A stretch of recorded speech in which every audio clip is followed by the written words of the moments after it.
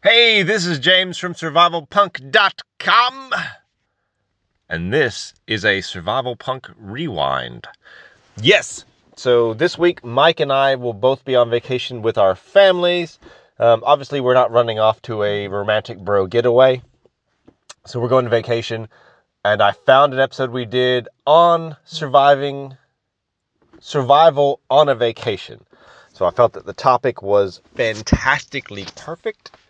And really fit in. So, I didn't want to go a week without a podcast episode. That's just not, after 2 years of no podcast downloads, I'm not going to go a week without a podcast.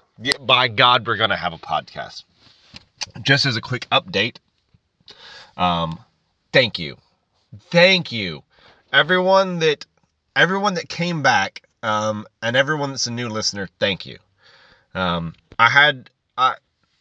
didn't really have a whole lot of expectations. I didn't know if any of y'all would come back to the show after a 2-year hiatus. I felt that I had to do the podcast again for me, and I felt an obligation to use guys. So in the last 30 days since putting the podcast out, so the podcast has been out for a month and a half now. The last 30 days of that month and a half, I've had 1,055 listens. So 1,055 people decided to listen to the podcast the past 30 days. Thank you. I'm just blessed that y'all came back. So really, really want to build this podcast back up to where it should be. The most electrifying podcast on survival entertainment, my friends.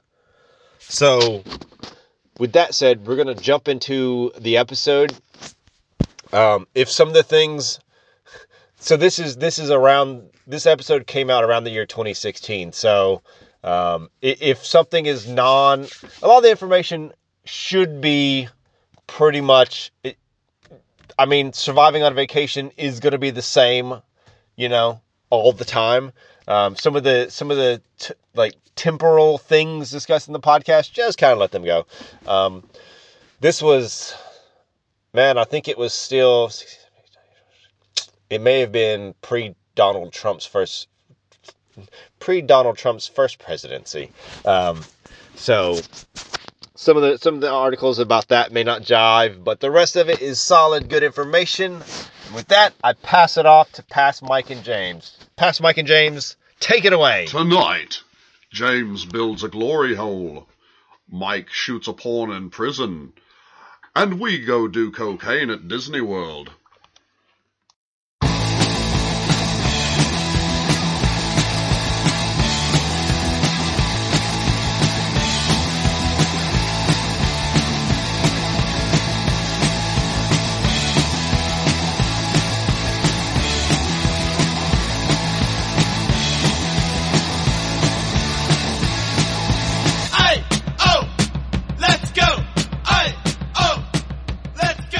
Hey, this is James from survivalpunk.com. So, Mike has died of testicular cancer. He will not be on this episode. He lost both balls. He is ballless, and he died of not having balls. I did not lose my balls. They're in your mouth. This is Couch Potato Mike back in the driver's seat. Yeah, Mike threw not the steering wheel at me. He threw a curveball at me right before he started. He's like, go ahead and make like it's a solo episode. And then I was like, Mike has died. Like that. Mike has died. I do not talk like I'm from Jamaica. Jamaica. Yes. Jamaicans talk like this. No. Jamaicans. Oh, yeah, because they don't Wisconsinites talk like this, man. Correct. Oh, yeah, and I gotta say something about fucking people from Wisconsin. And Jeff, I hope you're listening to this. Your people come to the South and drive like assholes.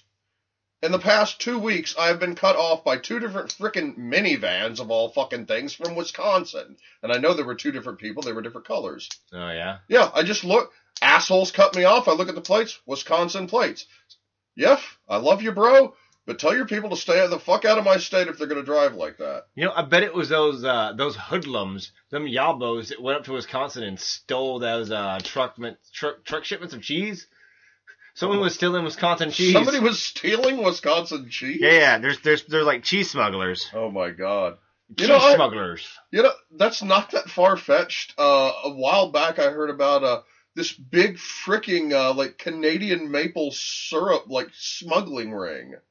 They were like stealing massive quantities of maple syrup from these warehouses, and they're like fucking selling them black market style in the States.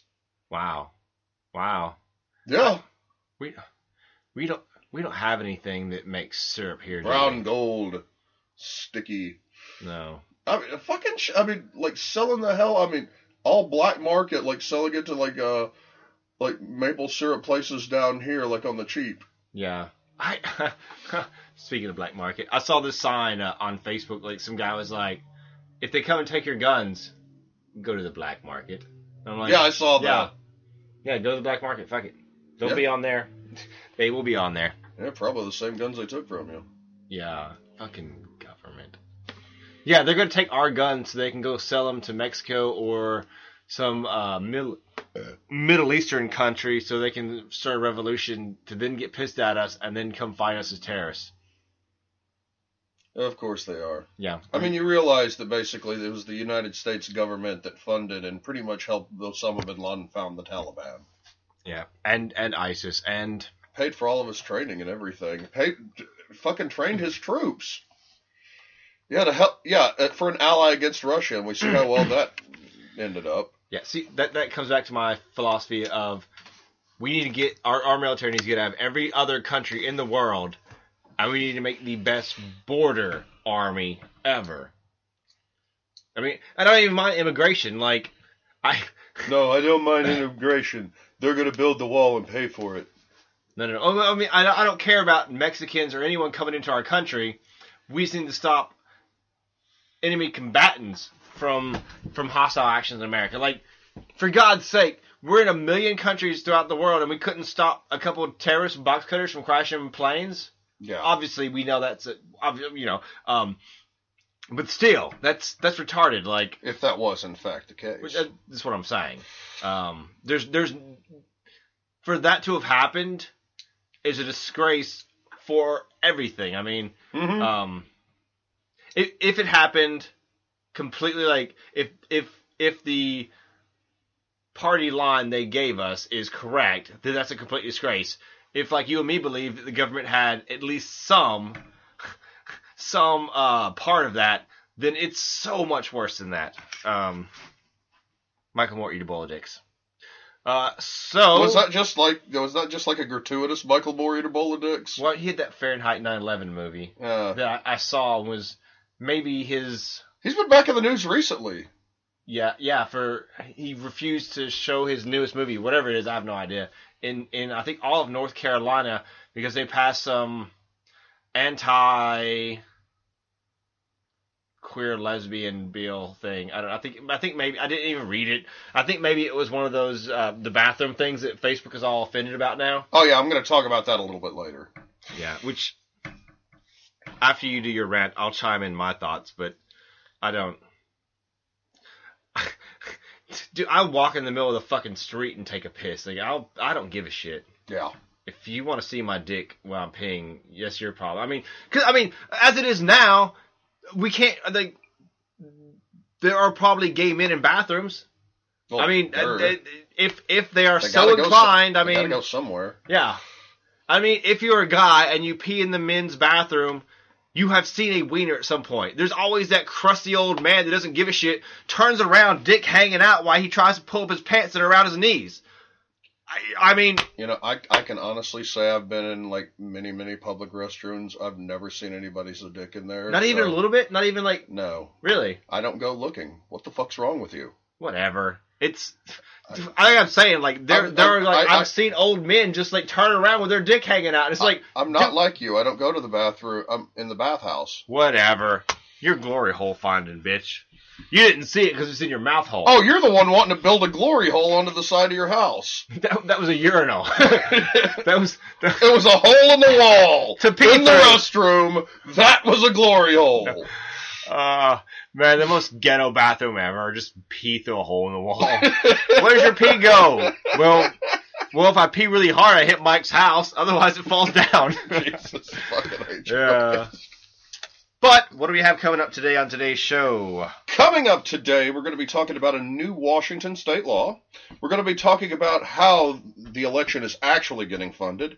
I'm going to be taking you on a magical trip to Orlando and telling you how to survive down there. We're going to be discussing the 5 pillars of optimal health.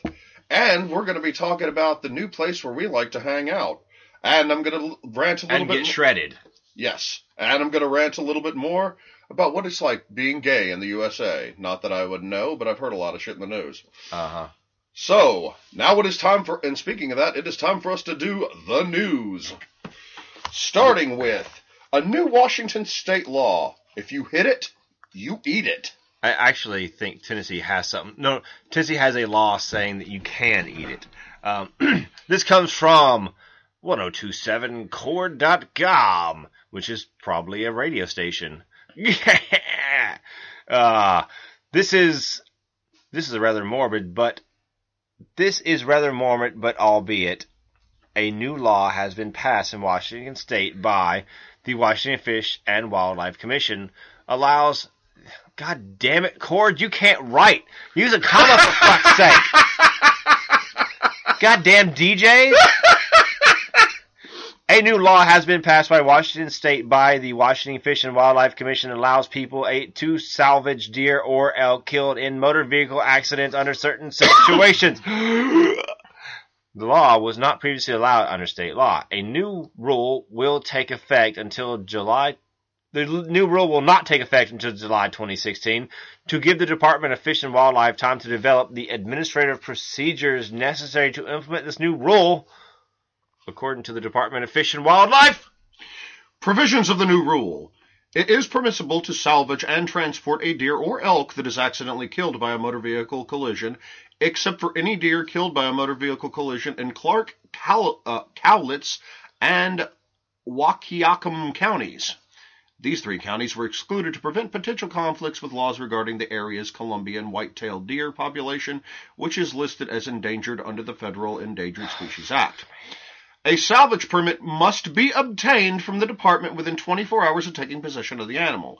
Permits may be obtained on the department's website or at a department regional offices. Big game license and tags cannot be used for the purpose of salvaging motor vehicle killed deer or elk. The entire carcass, including entrails of the animal, must be removed from the road right away. Any meat an individual deems unfit for human consumption or unusable animal parts must be disposed of pursuant to WAC 246-203-121. Individuals salvaging and consuming this meat do so at their own risk. The department makes no guarantee as to the fitness for consumption of deer or elk collected under a salvage permit. See Wild Game Meat Food Safety. An individual may not kill an injured or wounded animal that they encounter for the purpose of salvage. Only a law enforcement officer or individuals or entity authorized by the department may euthanize an animal injured in a motor vehicle collision, and that deer or elk may be taken for salvage. Possession of wildlife in violation of subsection 4 is punishable under RCW 77.15.750. Yeah, I was trying to look up the Tennessee state law, which the first article I found comes from the Chicago Tribune, which doesn't make any goddamn sense. They make that really fucking convoluted and not as convenient as it sounds. No, I remember years ago reading an article that in Tennessee, if you hit an animal, you are allowed to eat it, or allowed to take it and eat it, a roadkill bill. Because, I mean, obviously otherwise you're leaving it in the road for eventually a state employee to have to come out and then scoop it up, and then, I don't know, do they burn them? Do they throw them in a pot? I don't know what they do with roadkill. I would think they would have to incinerate them, but that's not to say that they would. Right. There's no telling. That's my assumption. But they have to prepare for procedures, and they have to, like, I don't... That's the government for you. Like, that was so convoluted and bullshit. Like, how do you... They're going to honestly have to create a department of roadkill eating or something.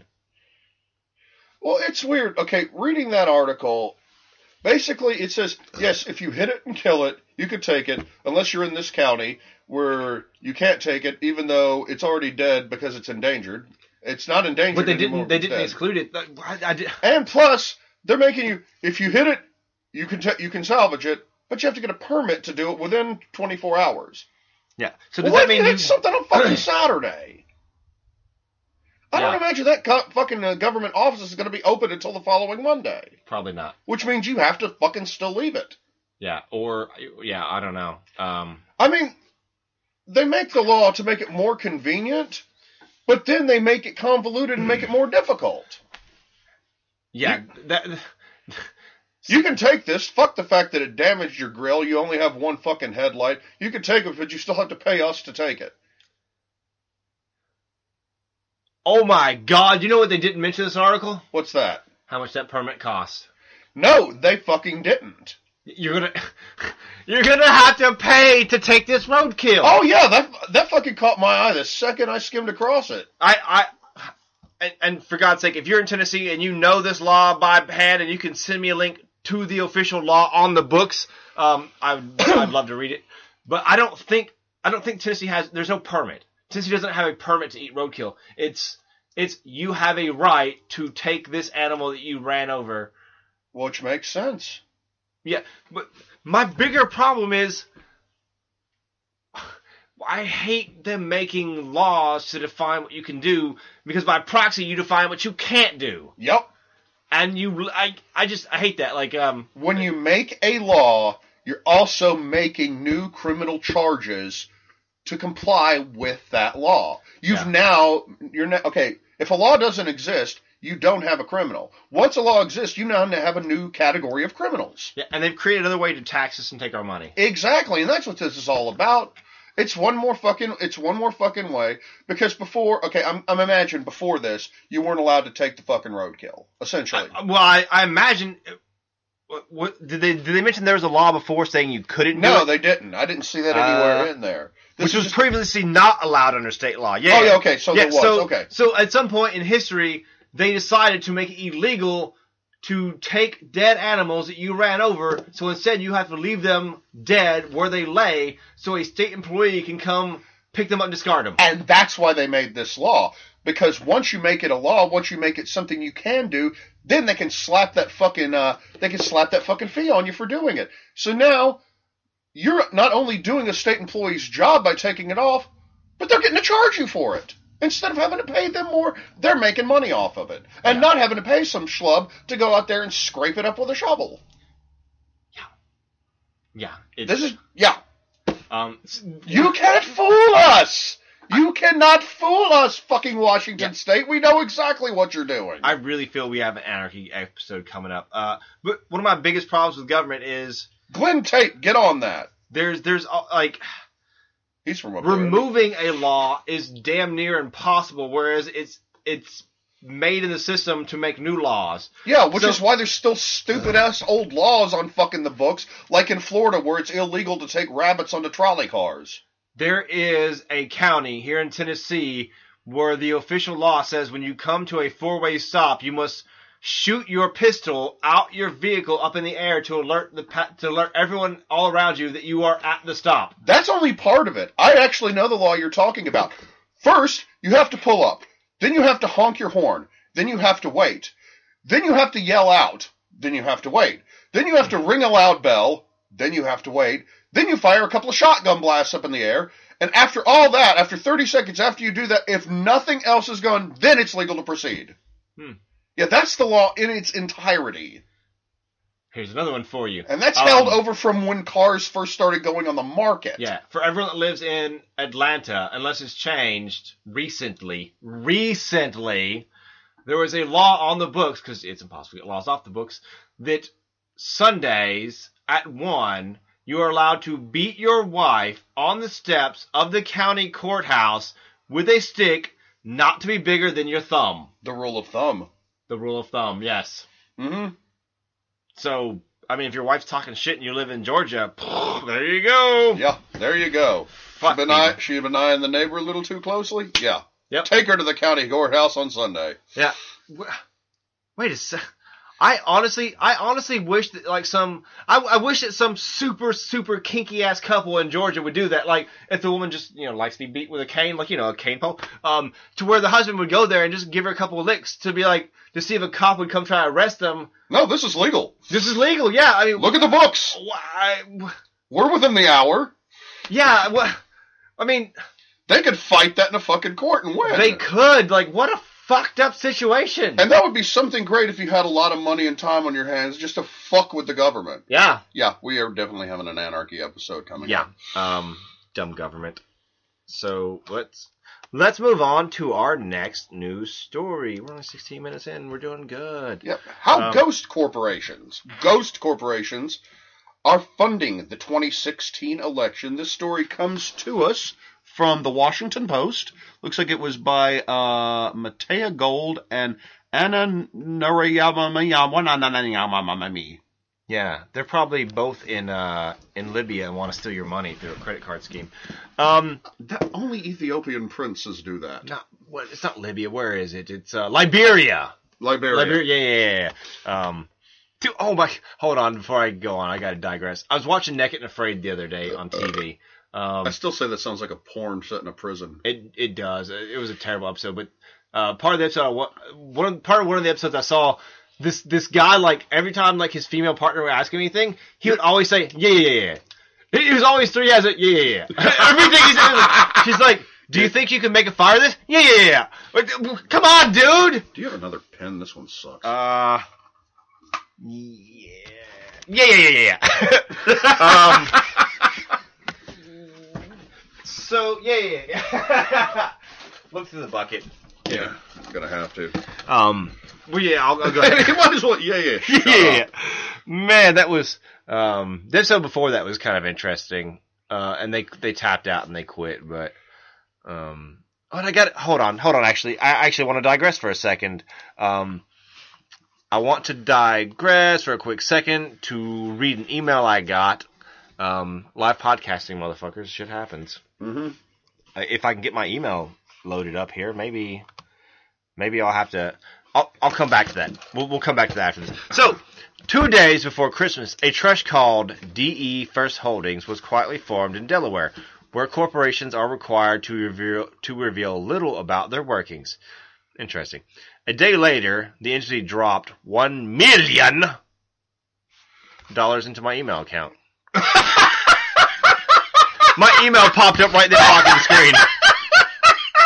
I am not an embezzler. I am not a crook. That was fucking... You're like, 1 million, and your million broke the computer. Yeah. A day later, the entity dropped $1 million into a super PAC. You know what PAC means, right, Mike? Yeah, it's a little dude that eats ghosts. Political activist campaign or something. It's yeah. No, I'm pretty sure they're talking about Pac-Man. They're not talking about ghost corporations. No. It wouldn't make sense. With ties to Jersey City, New Jersey. Mayor Stephen Fulop, a Democrat, considering a Democrat from New Jersey. What? That's so... how did they get a Republican Republican governor? Anyway, Democrat, considering a gubernatorial bid. Hey, good shot. Yeah. The trust, whose owner remains unknown, is part of a growing cadre of mystery outfits financing big money super PACs. Many were formed just days or weeks before making 6 or 7 figure contributions. An arrangement that election law experts say violates a long-standing federal ban on straw donors. You know, I used to play Super Pac-Man in the arcade. Did you, though? Yeah. But the individuals behind the ghost corporations appear to face little risk of reprisal from the deeply polarized Federal Elections Commission, which recently deadlocked on whether to even investigate such cases. Advocates for stronger campaign finance enforcements fear there will be even more pop-up limited liability corporations, LLCs, funneling money into independent groups, making it difficult to discern the identities of wealthy players seeking to influence this year's presidential and congressional contests. The 2016 campaign has already seen the highest rate of corporate donations since the Supreme Court unleashed such spending with its 2010 Citizens United v. FEC decision. One out of every $8 collected by Super PAC-Man this election cycle have come from corporate coffers, including millions flowing from opaque and hard-to-trace entities, according to a Washington Post analysis of federal campaign finance filings. So far, 680 companies have given at least $10,000 to Super PAC-Man this cycle, together contributing nearly $68 million through January the 31st, the Post found. Wait.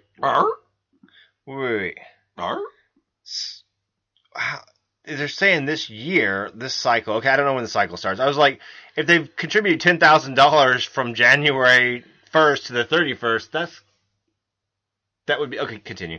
I'm just thinking, most cycles usually go a month at a time, or 28 days. Usually last for about 3 days. Some heavy flow. Well, no, I didn't know if it's quarterly or if the cycle started some other time. I'm thinking beginning of the year, but it may not be a beginning of the year cycle. Like at Walmart, the quarter ends in February and not January. So that the returns from the end of January can be accommodated. I wish I could live on a quarter from January to February. That'd be awesome. The donations make up 12% of the $549 million raised by such groups which can accept unlimited donations. That means corporations are on track to far exceed the $86 million they gave to the Super PAC-Man in this entire 2012 presidential cycle, which such donations totaled 10% of the money raised by such groups, according to data from the Nonpartisan Centers for Responsive Politics. Many corporation givers this cycle are well-established hedge funds, energy companies, and real estate firms, but a significant share of the money is coming from newly formed LLCs with cryptic names that offer few clues about their backers. I used to love the band LLC. I think Left Eye died, though. Mm-hmm. Among the new players is Children of Israel LLC, a company formed in California last June by Xiaofin Lisa Gao. I hated fighting him on Mortal Kombat. I know. A real estate agent in Cupertino, California, whose Happy Realty firm... That sounds so Chinese. Happy Realty firm helps Chinese buyers find homes in Silicon Valley. God damn, I'm good. Yeah. On a form filled with the Secretary of State's office in September, Gao listed Children of Israel... Why is Gao having her thing called Children of Israel? Oh my God. Type of business as donations, according to a document found by researcher for In Citizens United, a Democratic PAC that supports candidates in favor of stricter campaign finance rules. That's an oxymoron. That whole sentence is an oxymoron. Moron. A fund, a political fund that supports candidates in favor of stricter finance rules. The look on Mike's face. My brain is leaking out of my ear. Yeah, weeks after being... No, I never rubbed my shoes on his couch. I remember rubbing my shoes on the nigga's couch. Weeks after being formed, Children of Israel gave $50,000 to Pursuing America's Greatness, a super PAC, another super PAC, supporting the presidential bid of former Arkansas Governor Mike Huckabee, who your buddy Todd says has no chance in hell, and he dropped out already. FEC, what a waste of money. FEC records show in November that the LLC gave pro-Huckabee Group $100,000, and in January, it donated $250,000 to Stand for Truth, a super PAC backing Senator Ted Cruz of Tejas. Go! Who has no history of making political contributions in California or at the federal level, did not respond to repeated calls or emails seeking... Well, what do you expect from a Klingon? Comment. Valerie Martin, a senior advisor to End Citizens United, said the blatant admission by the company that its purpose is to make contributions underscores the degree to which donors feel emboldened to hide behind such entities. This goes to the heart of what's really wrong with the system and how it's broken, she said. I I think it really bothers Americans that people want to influence elections without fingerprints. Federal law requires political committees to confirm that a donation is legal before accepting it. Eric Lycan, a fucking werewolf, an attorney for the pro-Cruz Stand for Truth, declined to address specific donations. A vote for Cruz is a vote for werewolves. Damn straight. Specific donations, but said in a statement that the Super PAC man at all times complied with the law and investigated any potentially illegal contributions. Wait, so without being verified, he just assured everyone that it is legal. Yeah. Well, I can assure you that I legally have a prescription for modafinil. Don't check it, but I assure you that I do. I assure everybody that my dick is in fact 12.5 feet long. Yeah. There you go. I'm not fat. I just have to wrap it around my waist to hide it. Inside your skin. Exactly. Contributions from a TLC to a Super PAC man are legal and permissible, and the fact standing alone that a contribution from an LLC would not be a reason to return the contribution, he added. So at this point, if you want to read the whole article, WashingtonPost.com, blah, blah, blah. Link will be in the show notes. It runs a bit long, but it's more of that. Not as long as my dick, though, which I assure you is 12.5 feet long. Yes. And I assure you as well that I'm also an alien. I mean, not Mexican. I'm not Mexican. Then you're paying for that fucking wall you're going to be building. Yeah. Man,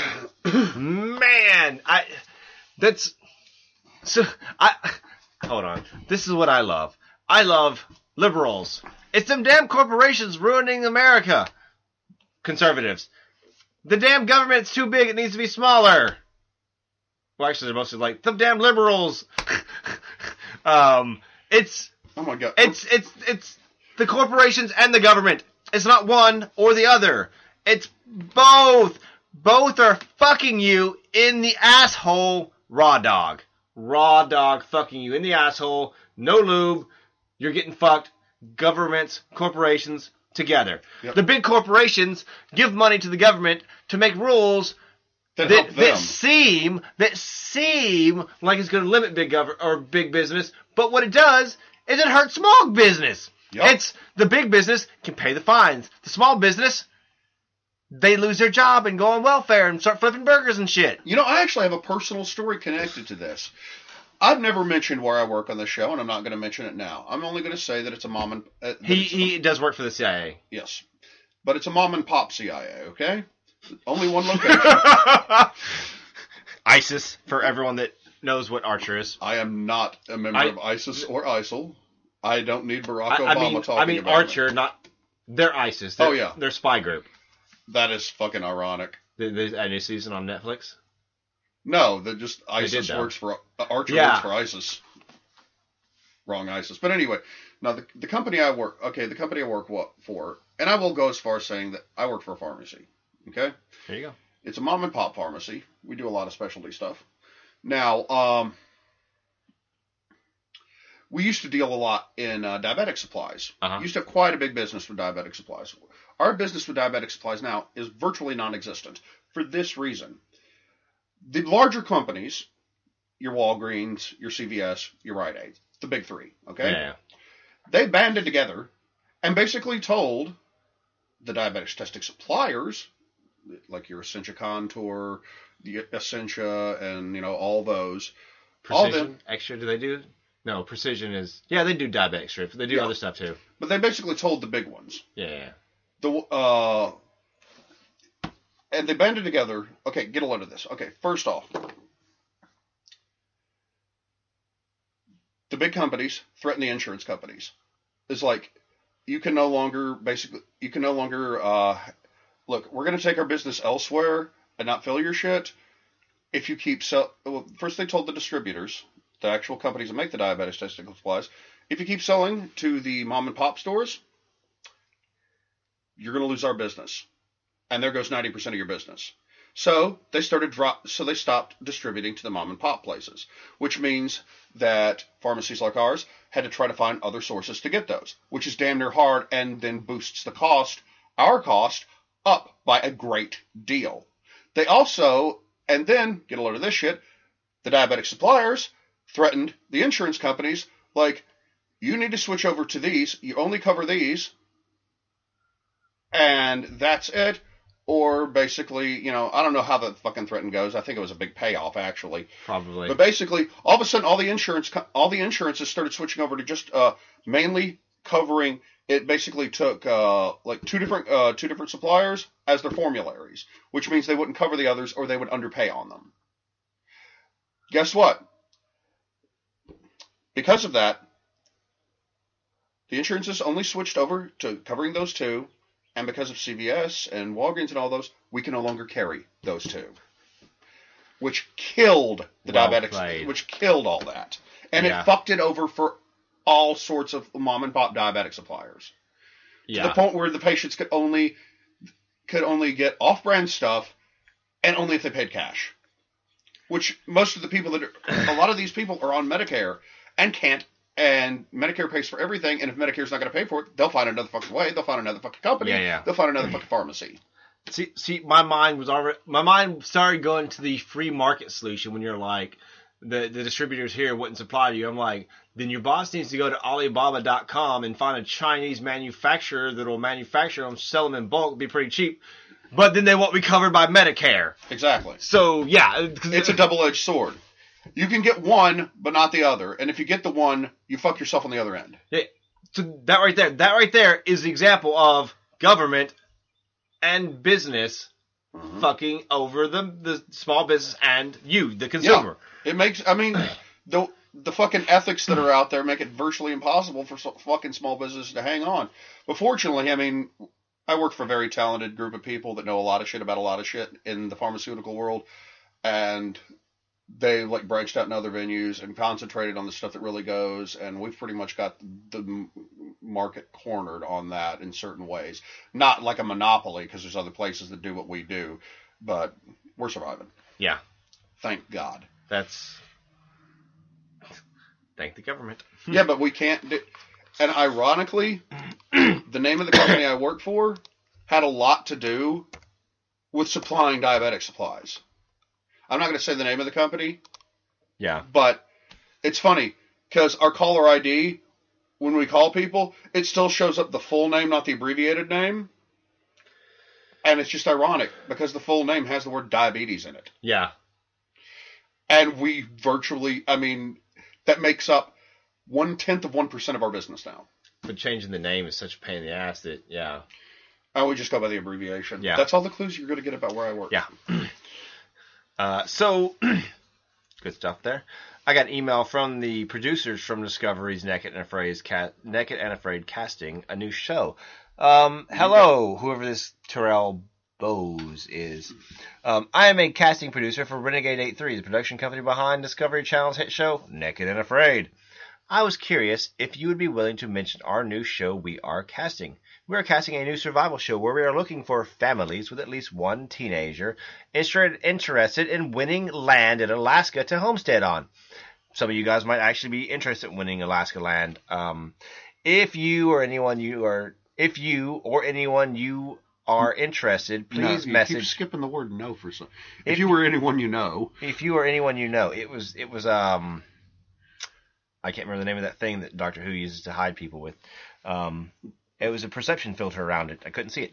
If you or anyone you know are interested, please message me for details. Also, feel free to check out our website for background on the company, renegade83.com. I've attached our flyer. I may or may not share it. You can go to the website and look. So, yeah. Survive My Wilderness from producers from Naked and Afraid. So, maybe if you are a family and you have a teenager and you would like to win land in Alaska, this might be something for you. You know what about the teenager, right? The extra drama. The extra drama, yeah. I like Naked and Afraid more than a lot of the other shows, because normally I just hit delete when I get these producer emails. I've gotten a few. Actually, I got an email from Naked and Afraid about being on the show before, and I'm like, those motherfuckers go out there and starve for 20 days naked, and they get bugs. They get like ants crawl inside their penis holes. So I'm like, not really the show for me, guys. Yeah. Exactly. Yeah. All right, so Mike wanted to take control of the main topic. I have a few things to add at the end to broaden it out to general survival vacation-y things. Mike is specifically survival Disneyland, yes. Yeah, well, I recently took my family on a long overdue week-long vacation to Orlando, Florida, where we spent the vast majority of that on the Disney properties. And while I was there, being me and doing what I do, this podcast and hanging out with the survival punk himself, I couldn't help but notice that the Disney properties actually, in the event of a catastrophe, have a lot of stuff there that would be majorly beneficial to a survival situation. And just as a little bonus, I just wanted to tell you guys all about that. I thought my partner here, James, would like to ask me specific questions about that. Like, I mean, you know all the major things that you would need for survival. Just quiz me on it, and I can list it off for you once you come back in the room. Oh. Which you're actually still technically in the room, because it's only one big room in here, but you're on the other end. So I'm just going to keep talking. You do that. Yeah. I'm going to keep talking about stuff. I went in the woods recently. I got a bunch of ticks on me, though. They left little bumps. They itch and burn a little bit. They're going away now, so that's good. What the fuck are you doing back there? I'm getting water. I thought you were just going to talk about your... No, I told you. We talked about this before the show. I wanted you to... But we didn't have questions or anything. I don't... Come on, think for once, goddammit. You don't need prep to think. Oh, I thought you just had this planned out, like... No, I didn't have it planned out. God damn it. I know all the stuff, but I wanted us to have some back and forth rapport on this. What makes you think that Disney has survival uses? Because I was there. That's... You're Britney Spears in me here. I'm not. You started it. Thank you, Donald Trump, for that. Okay. Well, let's see. What are some of the key things that you would need in a survival situation? Fire, water, shelter, food. Let's handle these energy. Let's handle these one at a time. Where would you like to start? Food. Food? Let's start. No, water. Let's do water. Water, food. Just tackle it together, I guess. Well, when you're coming to... Okay, let's start with water. Well, fortunately, the one good thing about being in Orlando is technically you're on a peninsula and you're surrounded by water on all sides. That doesn't count, though. That doesn't... Well, you can distillate it. But any fucking way. How hard that is? Yeah. No, there is plenty of water in the Disney parks. If you want to get technical, you got all the water rides. Of course, they're chlorinated. Scoot closer. Is this better? Can you hear me out there in podcast land? Looks like it. Now, there is shit tons of water on the Disney parks. There's like water fountains all over the damn place, for one thing, and they'll keep working because they run independently of stuff. You wouldn't believe how much, the rest of Florida could be out in the Disney parks would still be running. Yeah, so water is not an issue. Food, there is, oh God, dozens and dozens of restaurants, which I imagine have plenty of stuff in refrigerators and in cans that can last you for a very, very long time. Plus, there's also quite a selection of wild animals running around the parks. And if you go over to Disney's Animal Kingdom, you have very large animals over there. Like you could eat a lion. Yeah, they have ostriches, which are very edible. They have several different cloven-hooved animals, which are all edible. Hell, they have big cats, which are all edible. All these animals are very edible. Animals. And plus, plus, you can keep them fresh because they'll stay alive long enough for you to eat them one at a time. And depending on which animal, like the ostriches, you can also have transportation. So, in a survival situation, especially one that's not spread over a long period of time, or hell, you could last at least a couple of months, I would say, on just the food in the parks before shit starts going bad. But like I said, I imagine those restaurants have a lot of shit that's in cans that's going to last fucking forever until you fucking open it. Yeah. Now, if you want to talk about shelter, Jesus Christ. On the Disney properties, they have several resort hotels. You can move thousands of people into those just by themselves. And if you want to just stick straight to the Disney parks, there's buildings all over the damn place. Like I said, there's those restaurants, there's pavilions, there's rides, that a lot of them are indoors. I mean, hell, you could move people into Space Mountain and be completely out of the fucking elements. So you've got plenty of shelter there. Is that a real mountain or is that man-made? Space Mountain? Yeah. No, it's not actually a mountain. I mean, it's a building that a roller coaster's in. Oh. Does it look like a mountain? No, it doesn't look like a mountain. It looks like a futuristic white thing. Oh. No, but if you want to talk about a fake real mountain, go over to Disney's Animal Kingdom where they have Expedition Everest. That is a really fun fucking roller coaster where they build a, scaled down version of Mount Everest. It actually looks like a fucking mountain. They also have the Tree of Life in there, which looks like the biggest fucking tree you've ever seen. It's like 50 feet across, and it looks like the entire trunk's made out of animals. Yeah. But not like a fucking, like tusk made out of animals. Oh, yeah. But, you know what I mean. Integrated into it and all that stuff. Now, where were we? We got food. We've covered food. We've covered water. Yeah. We've covered shelter. Now, the park is full of generators. They actually have gas-powered vehicles as rides there too. So you've got stuff for transportation. Yeah. You've got and fucking heat source, fuel source. Like I said, there's gasoline all over the place. Plus, the park has, other than just rides, many other fucking gas-powered vehicles like gas-powered and electric-powered rechargeable vehicles and shit like that. Just for transporting guests from the parking lot to the actual park, they have these damn shuttles, which I think are like hybrids. They might just be gas-powered, but they're really quiet. They have very quiet engines. Yeah, might be hybrids. But anyway, you've got that. The price. Plus, going back to food. If you go over to the Epcot Center, they've got a fully functioning, completely edible, whole farming, indoor gardening deal going on that has innovative different ways of, gardening in small spaces. They deal with a lot of hydroponics. They have stuff. It's the only place where I've seen them growing pumpkins suspended.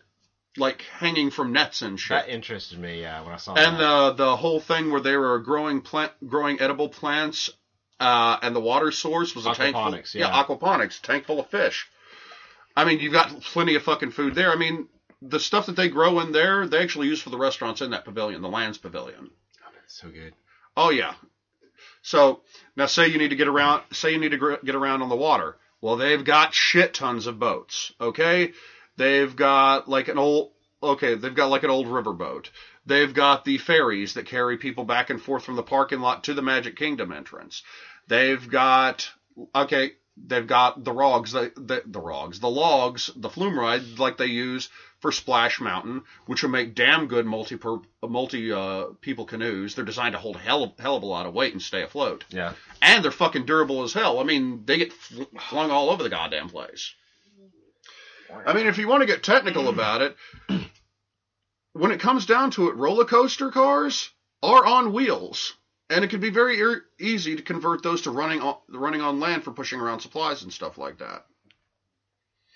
So you've got transportation.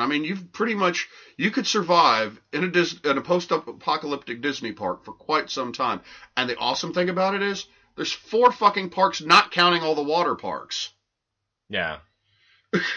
Because there's at least 2 water parks. Plus, if you want to stick to just Disney stuff, they've got whole fucking fleets of cruise ships. Disney technically has, I think, the 5th largest navy in the world. I've heard that before. Yeah, the Disney. Yeah. So you've got plenty of stuff. Oh, and another cool thing. You're not going to run out of cooking implements. Some of these are 5-star restaurants. So you're going to have fully stocked kitchens full of pans, pots, every fucking thing you need. Plus what I thought was really awesome, which really spurred this on when I was in the line for Expedition Everest, which is a really awesome roller coaster. Mm-hmm. I mentioned that earlier. You're trying to find the Yeti. It's funny because at one point the roller coaster, you're zooming around, then you come up and you look ahead and it looks like the tracks have been torn up and damaged and are now sticking straight up and all mangled and shit. And it comes to a stop, and you're sitting there for a minute, and you're like, because it gives you that thing oh God, I'm about to run off the tracks. Then it stops. Then you zoom backwards at top speed in the dark. So it just completely fucks with you. It was really fucking fun. Yeah. But no, in the line, which is humongous, these lines are. Yeah. But they put stuff there so you can see it, just to keep you not from being as bored in the line. But, I mean, you go through this one room, and they have all of this, like, fucking heavy-duty fucking survival gear for, like, taking an expedition up to Everest. I mean, all sorts of fucking cooking implements, tents, snowshoes, all this fucking shit that can be used in survival situations. And there's stuff like that all the fuck over the place. Nice. And hell, you add a whole new level if you just want to go a few miles up the road to the fucking Universal Studios Islands of Adventure, because they got plenty of shit there too. They've got big fucking boats, rafts, and all that stuff that are just part of the fucking ride. You remember, did you ever go to Opryland to go on the Grizzly River Rampage? Big circular raft. Yeah, they have something like that over there. It was Popeye and Bluto's bilge rat barges. It was just like that. And it's funny, on the line is like guaranteed to get you completely drenched. Because you're in that and you're bouncing around, you're getting splashed. But then, even if you somehow survive all that without getting fucking wet, they're dumping water on you from above. You ride through fucking waterfalls and shit. Yeah, you cannot get off that ride and not be soaked completely through to the bone. It's just fucking awesome. Oh my gosh. So, I went whitewater rafting one time. I don't know if I told you about this. Stupidly in October, but at least here in Tennessee, October usually is still fairly decent weather. I wore, not waterproof, but fast drying, like synthetic material, like pants and, a shirt that's, like this. It's like polyester, whatever. It dries really quick in the sun. My buddy Gabriel wore fucking like tight blue jeans and like a cotton shirt. Oh, God. And I'm like... His shit must have been weighing 50 pounds, first off, when he got done with it. 50 pounds. And stuck to him so tight. And stuck to him. And it wasn't cold, but it was a little chilly. Like, I could have probably wore shorts in the sun, but being soaked in, like, the rapids all day... I'm like, I'm glad I wore nylon pants that are dry already. Well, when I got on the bilge rat barges, and I was completely soaked when I got off, I was dressed pretty much like this. Jeans and a fucking t-shirt, so my shit weighed so much. But it was fucking warm enough down there, and we were moving around so much that I started drying out pretty quick. Yeah, I mean... And it's funny, they have, like... If you pay, like, money, they have drying stations, which is basically this big booth you put like $5 into, and you walk in there and it just blows you with hot air, like for a few minutes, and you can turn around and everything and dry it off as much as you can. I'm like, God damn it, that should be fucking complimentary for what they charge for everything in here. Yeah. But no, you can survive in the apocalypse down in Orlando very easily, I might say. Yeah. Now you wanted to tag on to this with some vacation. Some survival vacation tips, which I mean, obviously. You went on vacation, probably more recently than me. It's been a while since I've been on vacation. Before that, it's been a while since I took an honest vacation. I've been promising my kids, specifically, I've been promising Fiona since she was like 3 that I was going to take her to Disney World. I mean, she's 12 now. I hated it that it fucking took me that long. So I promised her when she got old enough I was going to take her to Disney World because I wanted a way to show 12 is probably a good time, though. I mean, whereas, like, she's big enough to get on all the rides. Exactly. Yeah, I wanted to take her when she was going to get the most out of it. Yeah. Now, and then we had Logan when she was 4. And I'm like, okay, now we just barely fit on most of the rides. He just... Yeah. No, he was, like, an inch above the minimum height. And there was a couple of rides where you could be, like the one where you're driving cars around the track. You had to be a certain height to ride, but you also had to be a certain height to drive. Yeah. And I could understand that because your feet wouldn't reach the fucking pedals. So, I mean, he was tall enough to ride on that, but wasn't tall enough to drive, which really upset him. So I got him away from the station where everybody was, took my hands off the wheel. I'm like, have fun. I just told him to steer. And he didn't want to at first. I'm like, you better, because we're just going to run. Crash. The Tin Lizzies at Opryland, I think you said you never rode those, but they run around. You can free steer, but there's like a track bar where it'll only let you steer so far over. It keeps you in a certain designated area. But you work your gas pedal, you work your brake pedal, you work your steering wheel. And I just took my hands off. I'm like, you better start steering. And all of a sudden we start banging back and forth off the bar, and he grabs the damn thing. And then he's deliberately banging us back and forth. Oh, he was having a blast with that. They had like this other weird kind of rides. They had like 3 different versions. We got on the Aladdin version of it where you fly in a magic carpet. Yeah. They had it in the Animal Kingdom in Dino Land where you're riding in Triceratopses. Same deal. Right. And the Dumbo rides, which I think were actually the very first ones, did the exact same thing. Basically, you go around in a circle and you're on a bar and you raise up and down. Now, most theme parks, that would be completely automated. It'll raise you up and down and all that shit. No, you can control them in the cars. People in the front seat, like on the Aladdin ride, can control the up and down motion with a joystick. People in the back seat can control the tipping forward, tipping back motion. So me and Andrea are sitting in the back seat. Logan, Fiona, and Tony are sitting in the front seat. And I'm like, Logan gets to control the up and down. So he'd raise us up and then drop us really fucking quick. We were laughing our asses off the whole time on this. And it was sucked because it was like a 45-minute wait time. Just standing there waiting for 45 minutes. And that's the thing about Disney. Those wait times piss you off. Then you get on the ride and you get off thinking, totally worth it. Yeah. Totally worth it. Of course, we try to use fast passes as much as possible, which gets you to the front of the line. Uh-huh. That was fucking awesome. Oh, hell, I completely forgot about the fucking rafts that are in the Pirates of the Caribbean ride. Those are good boats. There you go. Oh, yeah, and the fucking... I would also mention the rides on the boats on the Jungle Cruise, but they're completely on tracks. The guide... They have a guide on there that talks you through this safari cruise type thing. And ours was a really funny chick, used a lot of puns and stuff. She kept people laughing. But there's a steering wheel on there, which she would turn. And you could tell that she really wasn't doing a goddamn thing. That was there just for show. But they have to turn it to make it look like they're steering the boat, which they're not steering the boat at all. Ridiculous. Yeah. Your wife messaged you earlier and said, hey, she wants us to be done for some reason. I'm assuming. Anyway, I guess I only have a few sort of things about survival, and then we need to do the nutrition prunk, and then wrap this bitch up because we're at the hour mark. Nutrition prunk.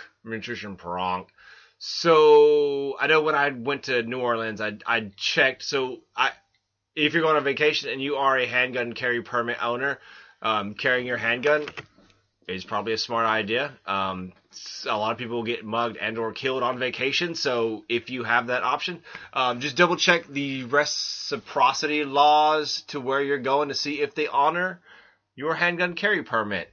If not, there's a couple weird little workarounds you can do. Not saying we're going to break the law here, but it's weird how like Florida has a non-resident issued handgun carry permit that you can get online through places like it's like online carry permit or something. I've worked with them before. I think I took their course. It was fun.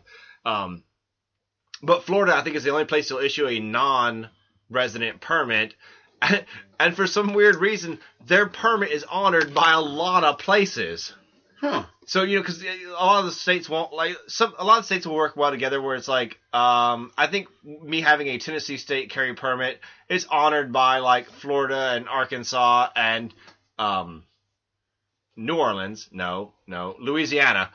Louisiana. It's honored by Louisiana, so I knew when I was going down there that I was able to carry my handgun in New Orleans, not in Mardi Gras. That's a bad idea. No. And this is what I still drank, so I was drinking, and handgun carrying and drinking don't mix. No. Bad idea.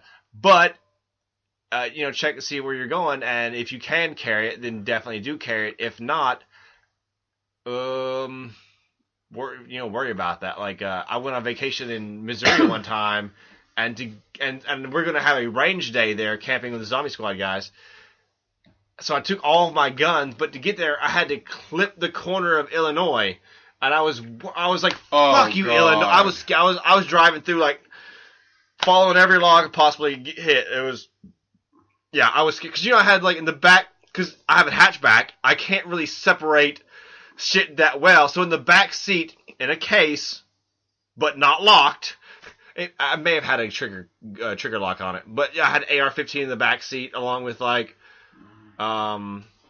think that's all. I think I took the AR and my handgun, to be honest. So that you might want to get a different way to carry your money besides your back wallet, or get a chain wallet, or carry it in your front pocket. They make belts that have spots in them to slide money in. You unzip the middle of it and put money in them. Mm-hmm. They make ankle wallets you can wrap around your ankle. 'Cause you may be sitting there thinking, well, I will know if someone tries to steal my wallet. But if you watch those magician shows, they'll get your wallet and your fucking like watch off your hand, talking to you, and you won't even know. I've seen those motherfuckers steal people's ties and belts and all sorts of shit. Yeah. So if you can, whatever you can do to eliminate that risk. I'm not a big fan of traveler's checks. They work, but they're a hassle, and most places don't want to take them anymore. So I'm not a real big fan of that. I would just say just split up your money and not try to keep it all in your back pocket. If you have more tips, send them to me. I'm kind of drawing a blank, and we're running low on time. So let's do the 5 pillars of optimal health from our buddy Gary Collins at the Primal Power Method. We're going to run through this. You can find it at the Primal Power Method, and the link will be in the show notes, of course. Don't forget to check out Gary's store, his supplements. He's got better prices on shit. Did we interview him? We did twice. Oh yeah, I thought his name sounded familiar. Yeah. Oh yeah, he was one of my favorite guests. No, he wasn't. They're all my favorite guests. I love them all. Yeah. His supplements. Except that one guy. That one guy sucks. Oh yeah, yeah.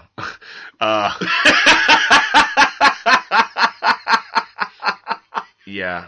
No, Gary Collins, his store, he's got some of the best prices on supplements, and his greens are organic and better than anywhere else. So anyway, number 1, Paleo Primal Nutrition. No shit there. Everyone who follows me knows that I consider the cornerstone of better health and better life to be nutrition. It starts with food. Do exercise all you want. But if you are not fueling your body properly, you're still on the perpetual wheel of poor health.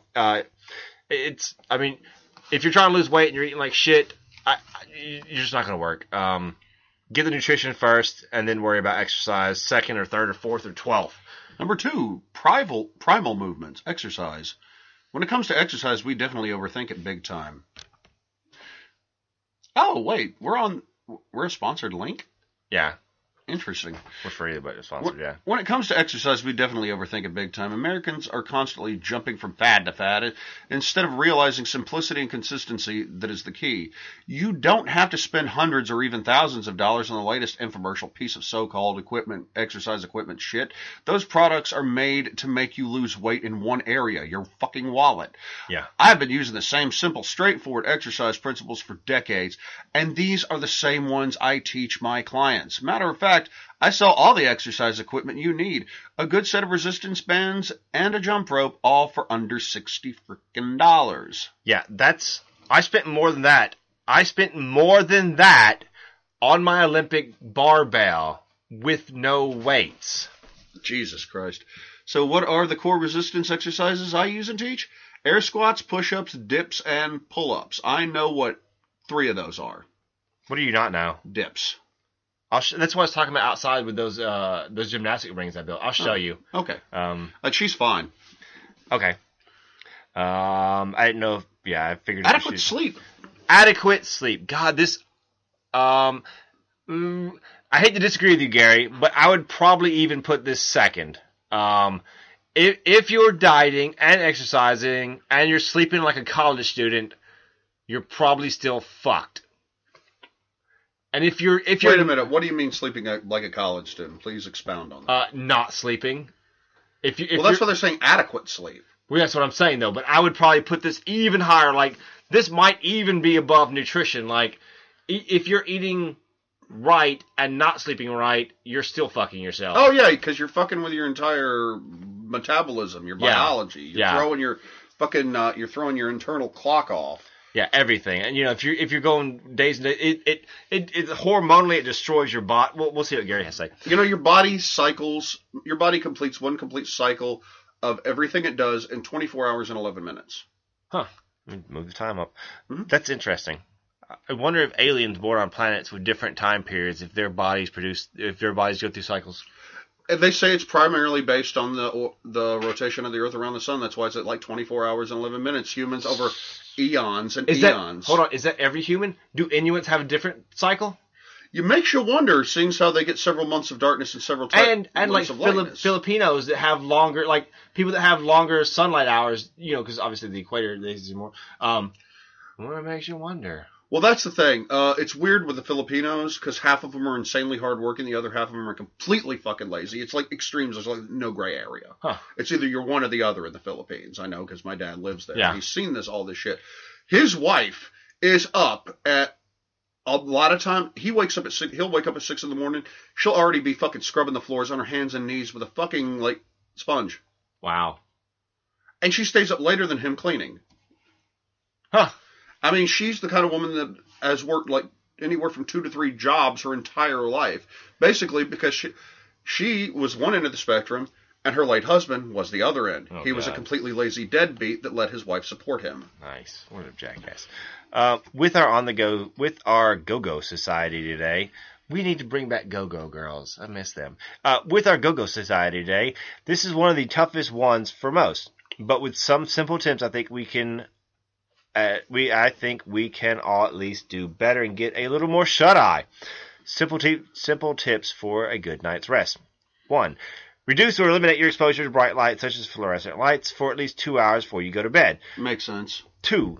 Go to sleep by 10:30. I got to follow up on this. This means that you need to be in bed by 10 and allow enough time to wind down and fall asleep. Your body has this like built-in like biochemical mechanism to like at 11, if you're still awake, you kind of hit second wind. And it makes it a little bit harder to go to sleep. Like if you're... I know exactly what that is. No, that's legitimate. That's built into us. No, I experience that a lot. Like a lot of nights, I'll be around 10:30, I'll start dozing off, and sometimes I'll fucking fall asleep. If I pop back awake, all of a sudden I'm wide the fuck awake. Yeah, that's why. I mean, I'm no longer tired. I'm no longer dozy, sleepy, or anything. I'm wide awake, and then I have to fight like hell to get back to sleep. Yeah. Because I've just fallen asleep for 5 fucking minutes. Yeah, if you like you said, you plan to go to bed by 10:30, you get drowsy and you're gone to sleep. But if you're going to bed at like 11:30, you're probably hitting that second wind. You're probably you're going to be awake all night, and that's when you're tossing and turning and you're having trouble. Yeah, that's probably part of the reason why I occasionally get bad bouts of insomnia. Because I usually don't go to bed until 11:30. Yeah, and then you hit that second wind, which I wonder, biochemically, I bet there's a good reason for that, but I've read about that. And it's like that because a lot of times, especially when I was younger, not so much now, but I would deliberately try to stay awake for several days at a time. My personal record was 5 days, 120 hours. But I realized there was a lot of times I'd stay awake after a certain time and I'd be so tired now all of a sudden. And then after a while, boom, I'm wide awake again. Yeah. I mean, my body's still fatigued, but I am alert as hell. And it'll go like that until you start hallucinating. Yeah. And you will. Yeah.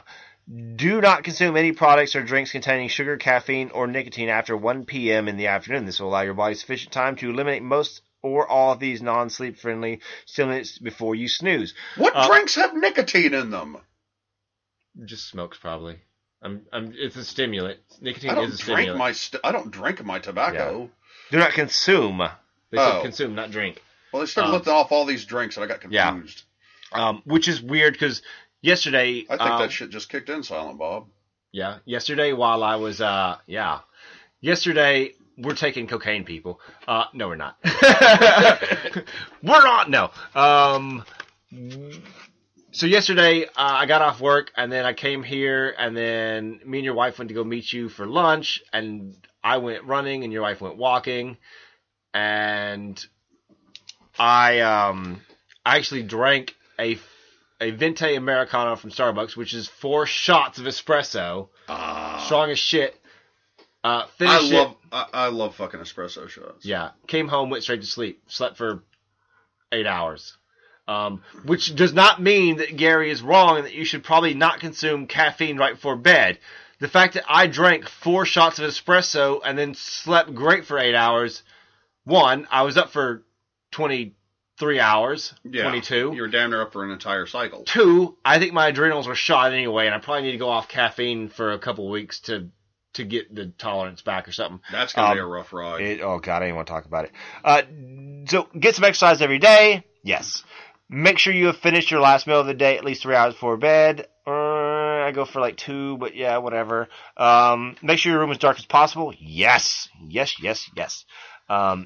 I've noticed that eating your carbs before bed works well for helping you sleep well. It may or may not work for you. Try reading a book 30 to 45 minutes before bedtime.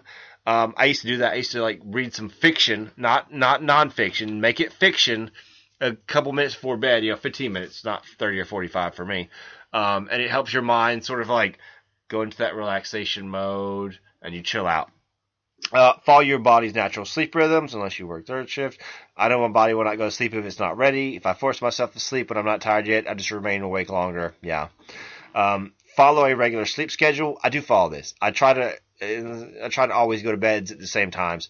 You should always go to bed and wake up at the same time every day, whenever possible.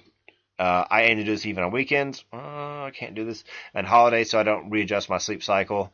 When you work thirds, your life is fucked up. Mike, number 4? Oh. I think the next slide. Stress management. I'm a firm believer that managing your stress levels is crucial to optimal health. Every part of your body is incredibly sensitive to any type of stress, including positive and negative. Mm-hmm. I've had clients who have everything dialed in when it comes to the primal lifestyle, but unable to manage their stress, and as results are not good. Matter of fact, stress plays a major role in your immune system, and it can impact your blood pressure, cholesterol levels, brain chemistry, blood sugar levels, and hormonal balance. Having spent a great deal of my life in the military and law enforcement, I have seen firsthand the damage chronic stress can have on your heart. I lost count of the coworkers over the years that suffered debilitating, deadly heart attacks from the stresses of the job. I consider our health and finances to be two of the biggest stresses on our lives today. Here are 5 great ways that you can deal with everyday stress. 1. Exercise. 2. Get outside and experience nature. 3. Eat healthy.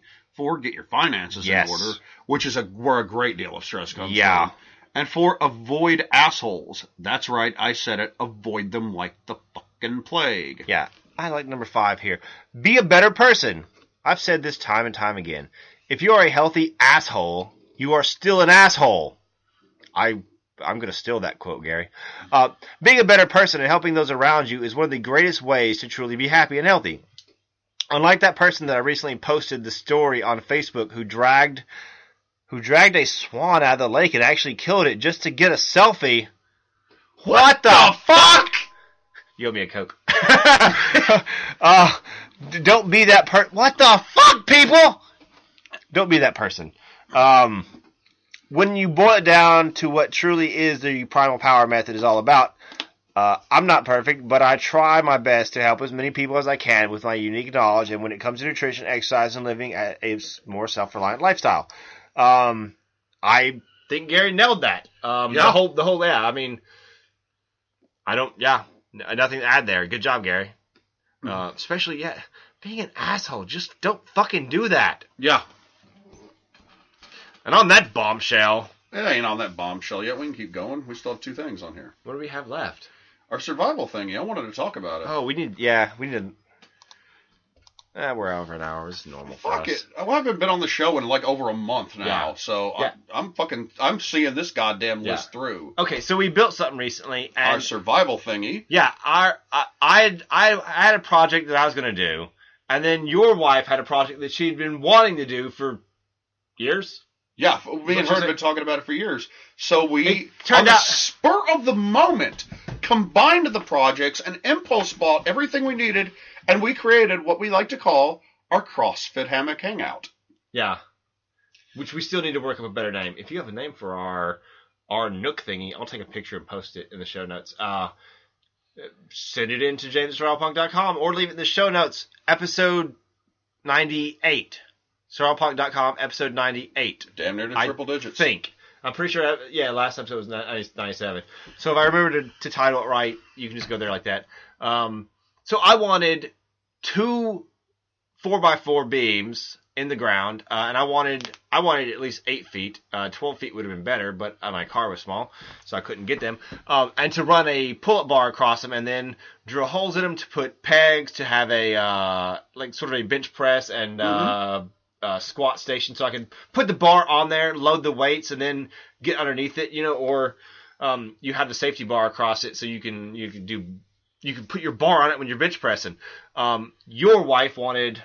Well, me and her both wanted this. Yeah. We wanted we wanted a place, because we have hammocks, and believe it or not, even though we have lots of woods on the property, without going way the fuck down in there and cutting other stuff down, there's not really a lot of places out here that we can hang our hammocks comfortably. So we wanted to build a hammock hangout. Basically, we wanted to put like 4 fucking 12-foot 4x4s, sink them in the ground, and like so we could have a place to attach our hammocks.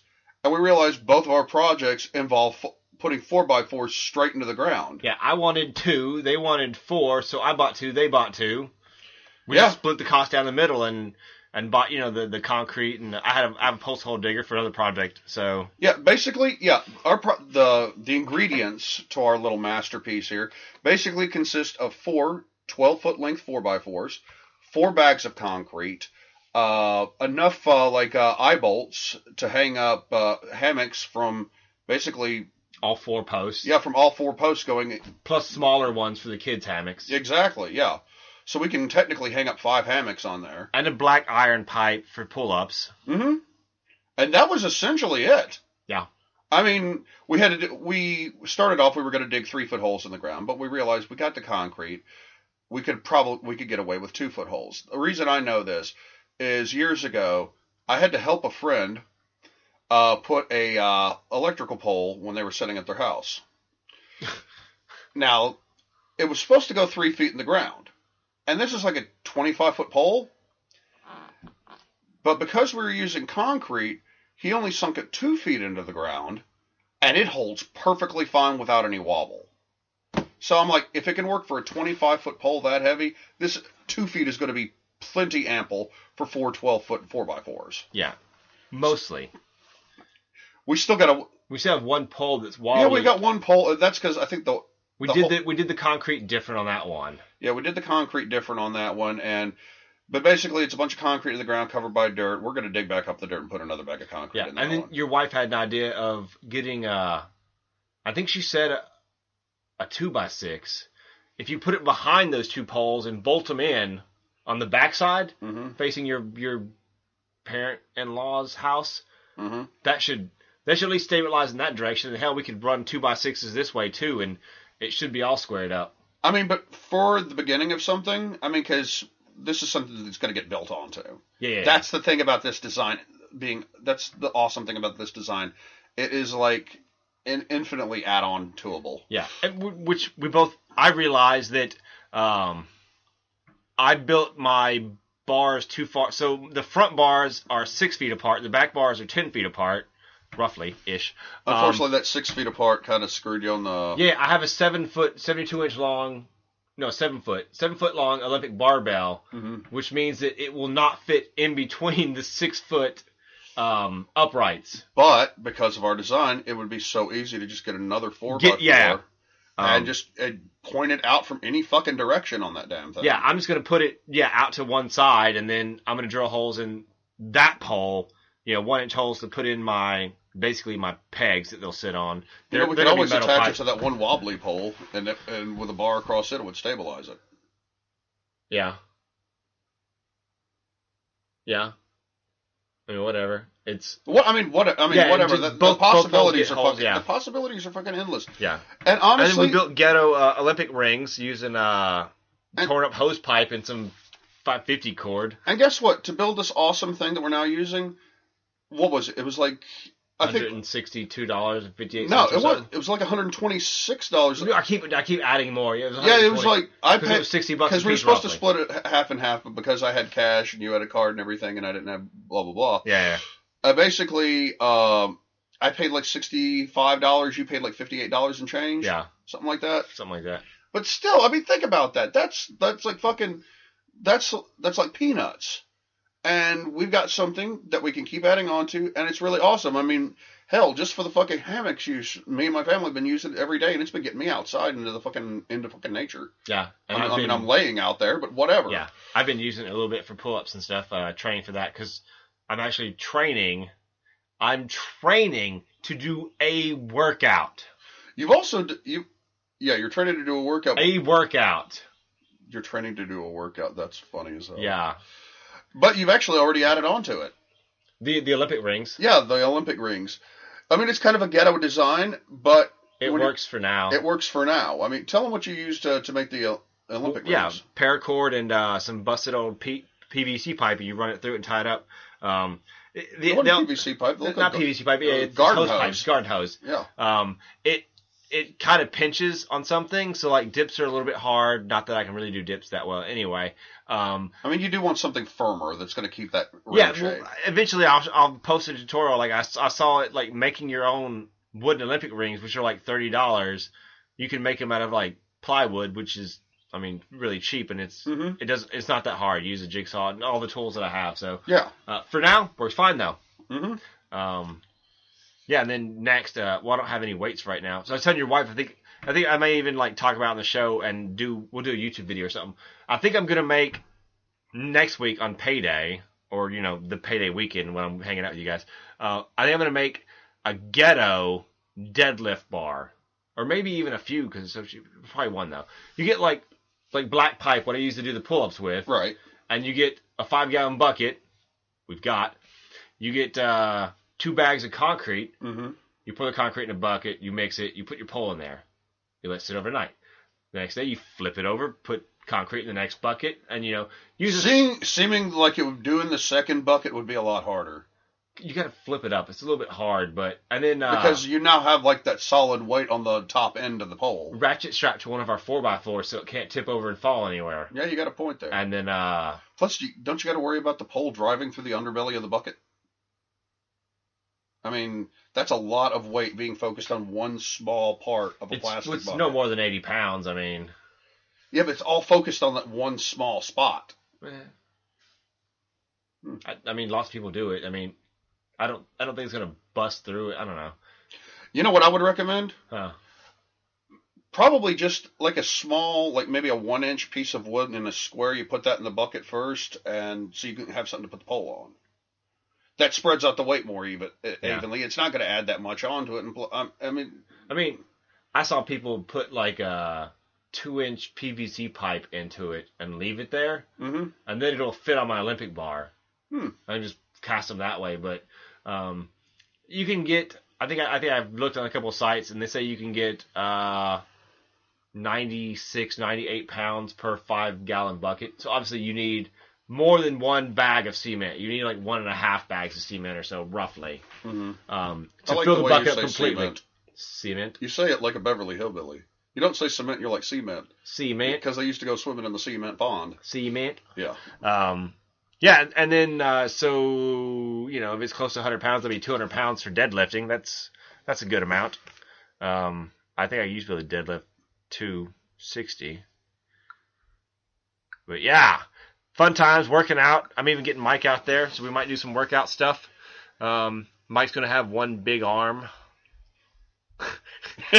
One big muscular arm. I don't know. I want to get the Homer Simpson one muscly arm. Actually, you said you actually really want upper body strength. Yeah, so, I really do. Yeah. So you can just come by for my upper body workouts, and then even the deadlift. Like I think the deadlift would be good. What I thought about doing was just having you do 3 exercises: deadlifts, squats, and push presses. So that'll probably be good. But do we have something else? Can we wrap up? Yes, we're we like have an hour one and 20. more thing. Yeah, I know. My wife just asked me. Are you guys done yet? Hold on,